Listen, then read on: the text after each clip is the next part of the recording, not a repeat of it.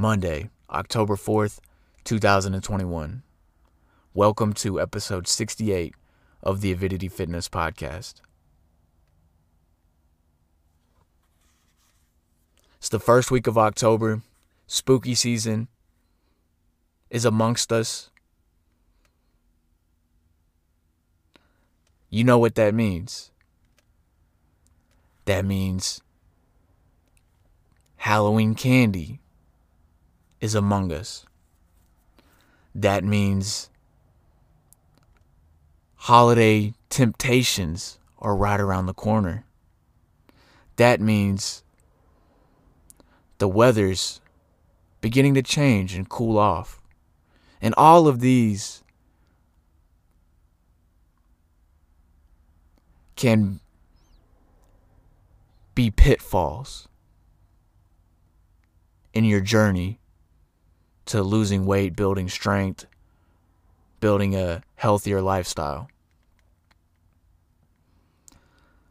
So, I say to you, as I always say, it's no better time than now to start building better habits. No better time than now to start locking down your nutrition, start locking down your fitness programming. That way you can navigate the holidays, you can navigate the winter, and not fall into the traps.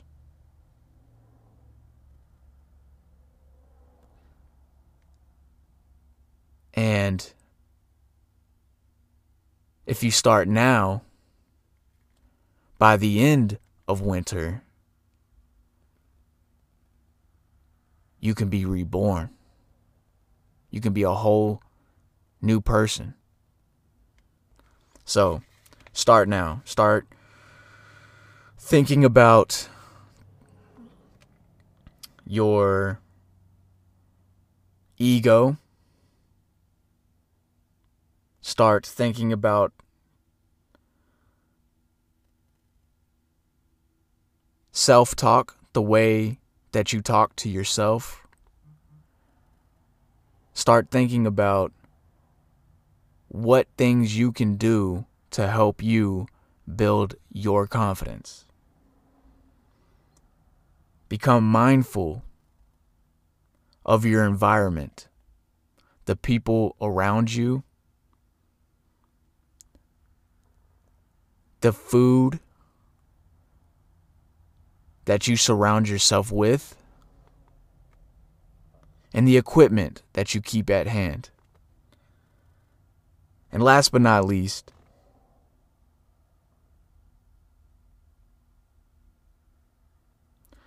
think about the reason you want to change. Think about the reason you want a healthier life.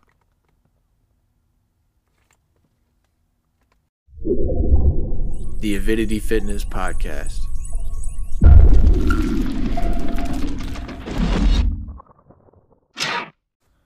The relatively new emphasis our society has on what's inside food is termed nutritionism. Nutritionism is an ideology that began in the 1980s when the focus of food shifted from the item to the individual nutrients within the food.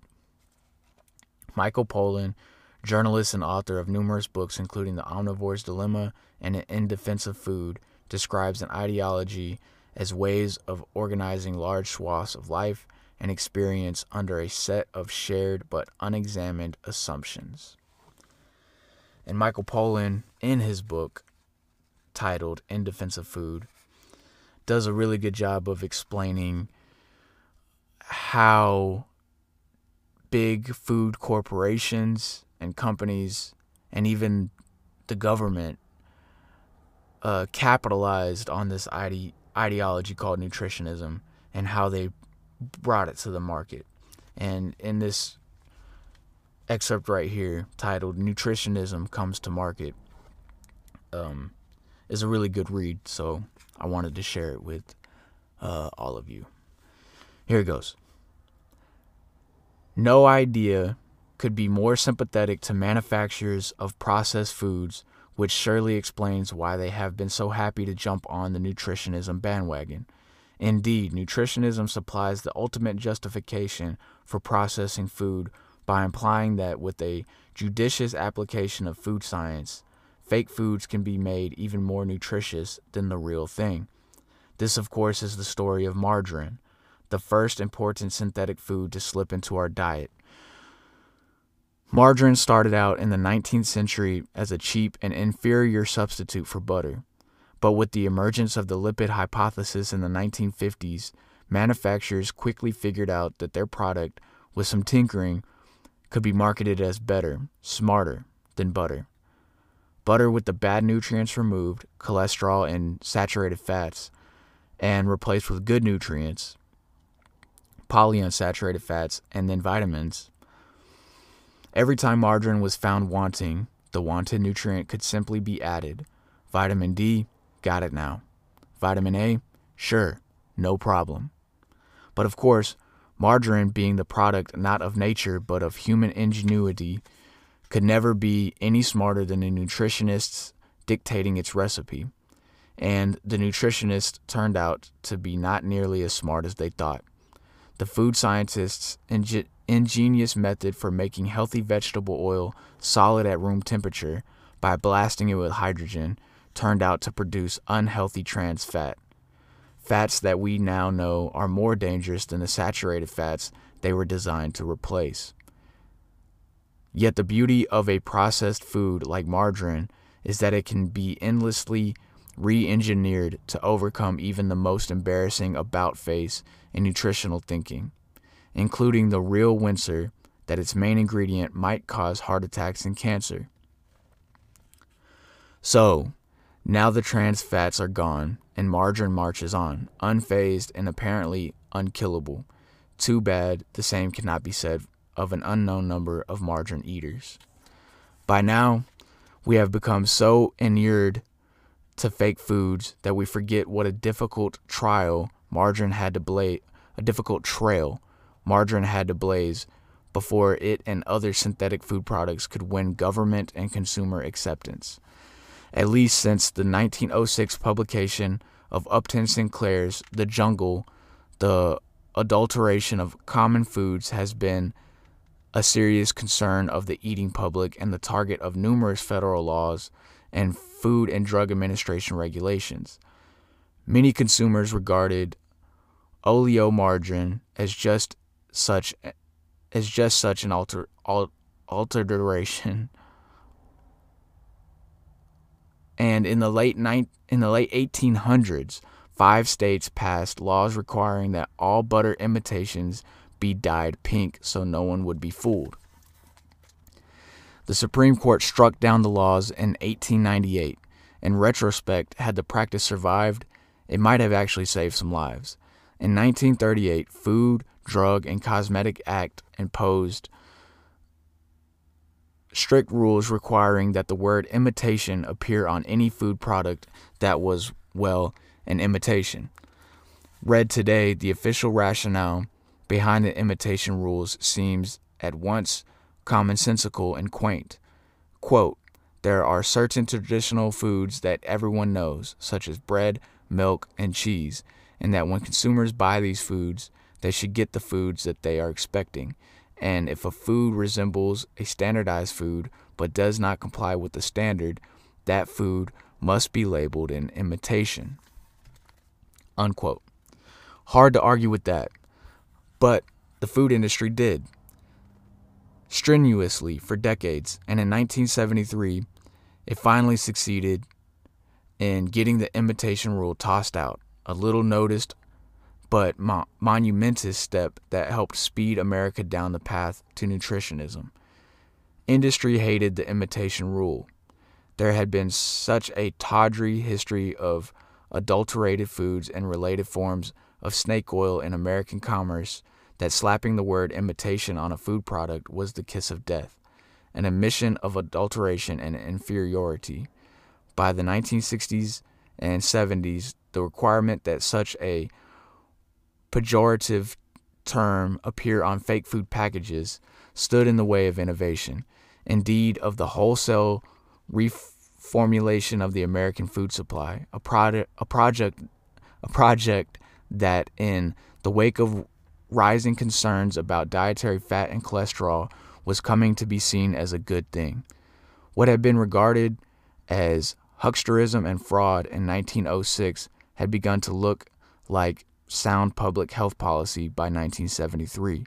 The American Heart Association, eager to get Americans off saturated fats and onto vegetable oils, including hydrogenated vegetable oils, was actively encouraging the food industry to modify various foods to get the saturated fats and cholesterol out of them.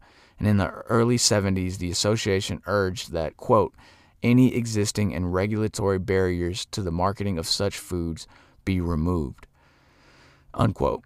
And so they were, when in 1973, the FDA simply repealed the 1938 rule concerning imitation foods. It buried the change in a set of new, seemingly consumer-friendly rules about nutrient labeling, so that news of imitation rules repealed did not appear until the 27th paragraph of the New York Times account published under the headline, FDA proposes sweeping change in food labeling, new rules designed to give consumers a better idea of nutritional value. The second deck of the headline gave away the game. Processors back move. The revised imitation rule held that as long as an imitation product was not, quote, nutritionally inferior to the natural food it sought to impersonate, as long as it had the same quantities of recognized nutrients, the imitation could be marketed without using the dreaded I word. With that, the regulatory door was thrown open to all manner of fake low-fat products. Fats and things like sour cream and yogurt can now be replaced with hydrogenated oils and guar gum and carrageenan. Bacon bits could be replaced with soy protein. The cream and whipped cream and coffee creamer could be replaced with cornstarch, and the yolks of liquefied eggs could be replaced with, well, whatever the food scientist could dream up, because the sky was now the limit. As long as the new fake foods were engineered to be nutritionally equivalent to the real article, they could no longer be considered fake. Of course, the operative nutritionist assumption here is that we know enough to determine nutritional equivalence, something that the checkered history of baby formula suggests has never been the case. Nutritionism had become the official ideology of the Food and Drug Administration. For all practical purposes, the government had redefined foods as nothing more than a sum of their recognized nutrients. Adulteration had been repositioned as food science. All it would take now was a push from McGovern's dietary goals for hundreds of traditional foods that everyone knows to begin their long retreat from the supermarket shelves, and for our eating to become more scientific. And that's maybe the only example that I know of somebody highlighting how the government hijacked our nutrition. Because the idea of nutritionism as a whole is just boiling down food to numbers. That's to say, this burger here has X amount of protein, X amount of fat, X amount of carbs. And that's the only importance that the government and food scientists, people that we trust, that's the only thing that they're educating us with. And they're saying that that's the only importance. As long as you're getting the protein, the fats, and the carbs in that you need, which those are important, right? But the thing about nutritionism and what Michael Pollan is saying in his book is that it's been simplified too much. And so now, instead of asking, like, what is that? If you're going to eat a burger, instead of asking, what is that? Most people are asking, what's in it? And when they're asking what's in it, they don't mean the ingredients that made it. Because we've been fooled into believing that the numbers are all that matters. And that's just not true. That's just not true. They can't be compared. You know, you can make let's take plant-based meats, right?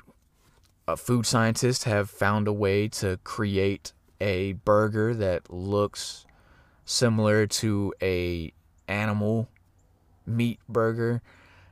They've even engineered it to where it looks like it bleeds like an animal meat burger.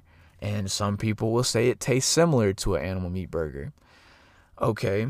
And then you break down to a molecular level what's inside of that animal burger compared to the imitation animal burger, and it's a night and day difference. It's not even comparable at that point. They might have the same number of nutrients, but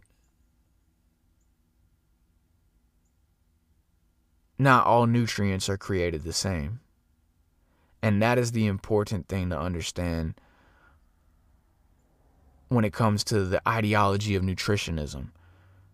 You know, it's good to know how many grams of protein you're intaking on average. It's good to know, you know, your fats and your carbs, and it's good to have an idea of the vitamins that you're intaking, you know, and some of the micronutrients if you can get that information.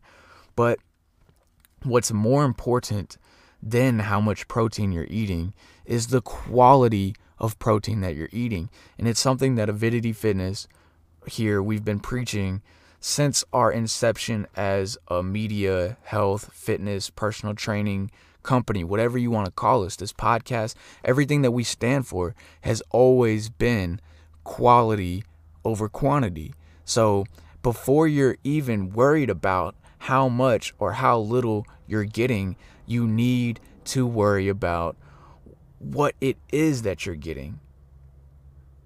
Not all calories are created equal. Not all macronutrients are created equal. Not all micronutrients are created equal.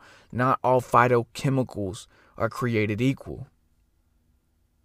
And I'm not a scientist. I mean, if we want to philosophically argue about this, I believe that every human being on the planet is a scientist. It just depends on what level of scientist you are. So maybe I am a scientist, but I'm not a professional scientist. I'm not an expert. I'm an expert in human movement. I'm an expert in reframing your mindset and rewiring the way that you think. I'm an expert in, you know, finding homeostasis and figuring out what works best for my body. But when it comes to talking about what's different between a carrot that was grown with pesticides and chemicals that help it grow bigger and faster compared to a carrot that was grown as naturally as possible, I don't know how to explain that. But I believe it to the depths of my soul that there is a difference. Maybe it's not a huge difference, but there's a difference. There's no way that it's not.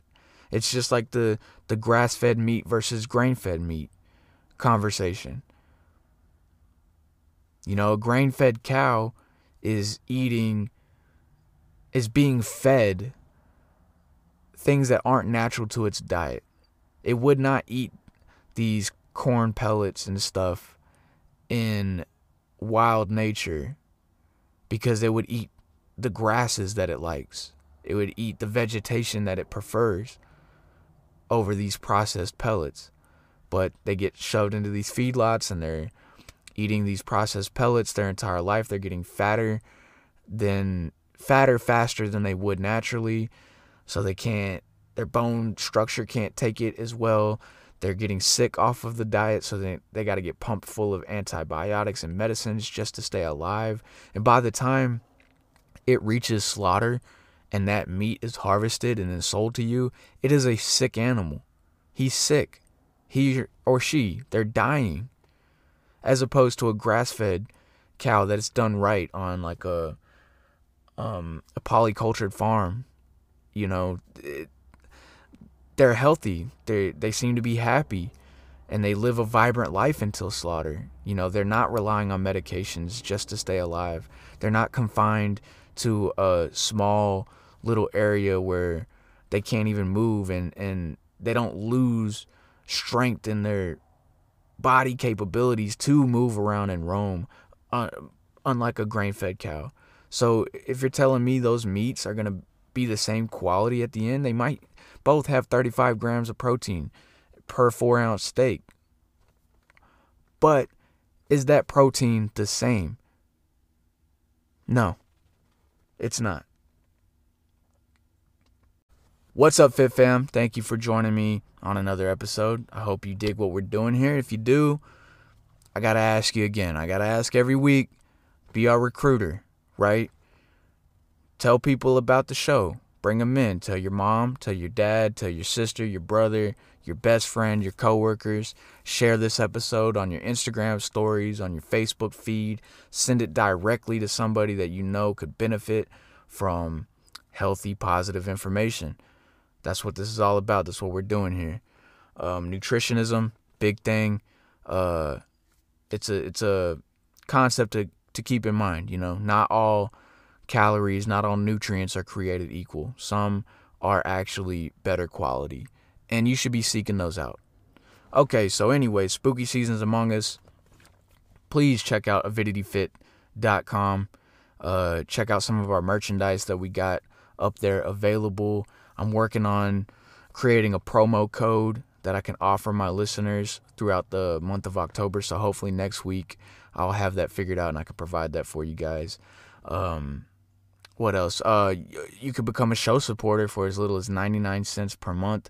Just visit anchor.fm/avidityfitness/support. You know, the 99 cents is really helpful, but there's all types of ways you can help. Like I said, just liking the content, you know, sharing the page, making sure that you're following the page on Instagram and Facebook. I'm still working out the details of our Discord channel, but it is up there right now. So if you can find it, tap in. That's all I got for you guys. You know, life's busy. I've been trying to stay on top of stuff and make sure that I'm bringing you guys a little bit of information at least once a week. And I got a lot of other ideas that I want to implement here with Avidity Fitness. It's just a matter of making time and making it happen, okay? So if you're sticking with me and you're rocking with Avidity Fitness, I love you to death, and I'll be back next week. That whenever I do that, it's just me. It's like gorilla growls, and I'm flexing my biceps. So if you've ever heard that noise and you're like, "What the fuck is he doing?" Yeah, that's all it is. It's like my call of encouragement to you all.